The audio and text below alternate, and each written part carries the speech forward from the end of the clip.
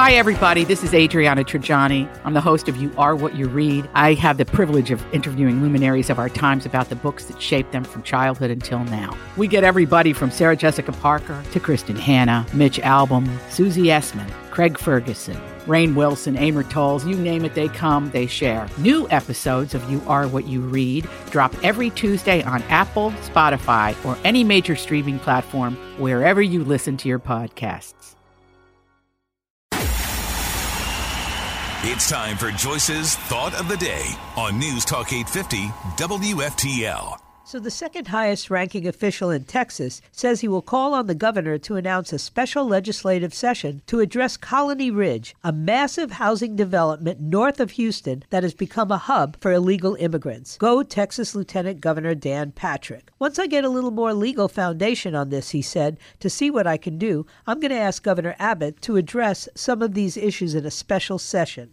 We can't have entire cities of people who are here illegally with basically no law enforcement. In some cases, I'm told no running water. It's a very dangerous place to be. This is not what America was built on. This massive complex of people here illegally creating their own city north of Houston is unacceptable. Patrick's comments came after a Daily Wire report on Colony Ridge, a land development that sprawls across roughly 60 square miles and attracts illegal aliens with a financing offer that does not require buyers to show proof of citizenship. Buyers are encouraged, exclusively in Spanish, to own land in the United States.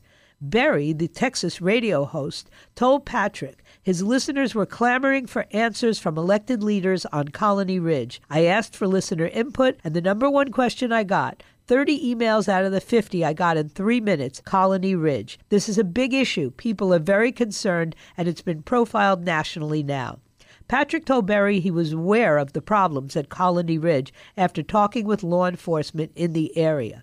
His staff is pushing on DHS and the Texas Department of Public Safety to get additional information on this. It's highly concerning. The concerns raised about Colony Ridge are unacceptable, said Abbott spokesman Andrew Malaharis, before listing actions that Abbott has already taken, including deploying Department of Public Safety troopers to Colony Ridge to ensure the safety of Texans and enforce law and order, and directing the Texas Commission on Environmental Quality to investigate any potential environmental issues, whether it be air, water, or land. The Attorney General's office is issuing subpoenas to investigate any legal violations. Abbott's office also pointed the Daily Wire to what appears to be a marketing video from Colony Ridge, posted by the author of the Center Square article, Bethany Blankley, showcasing the most presentable portions of the development before ending with the company's corporate logo.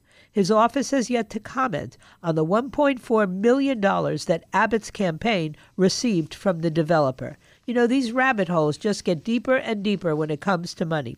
Representative Brian Babin, who represents a district adjacent to Colony Ridge, offered a much different assessment, calling the development a pressing problem for his constituents and the country as a whole. It needs immediate attention.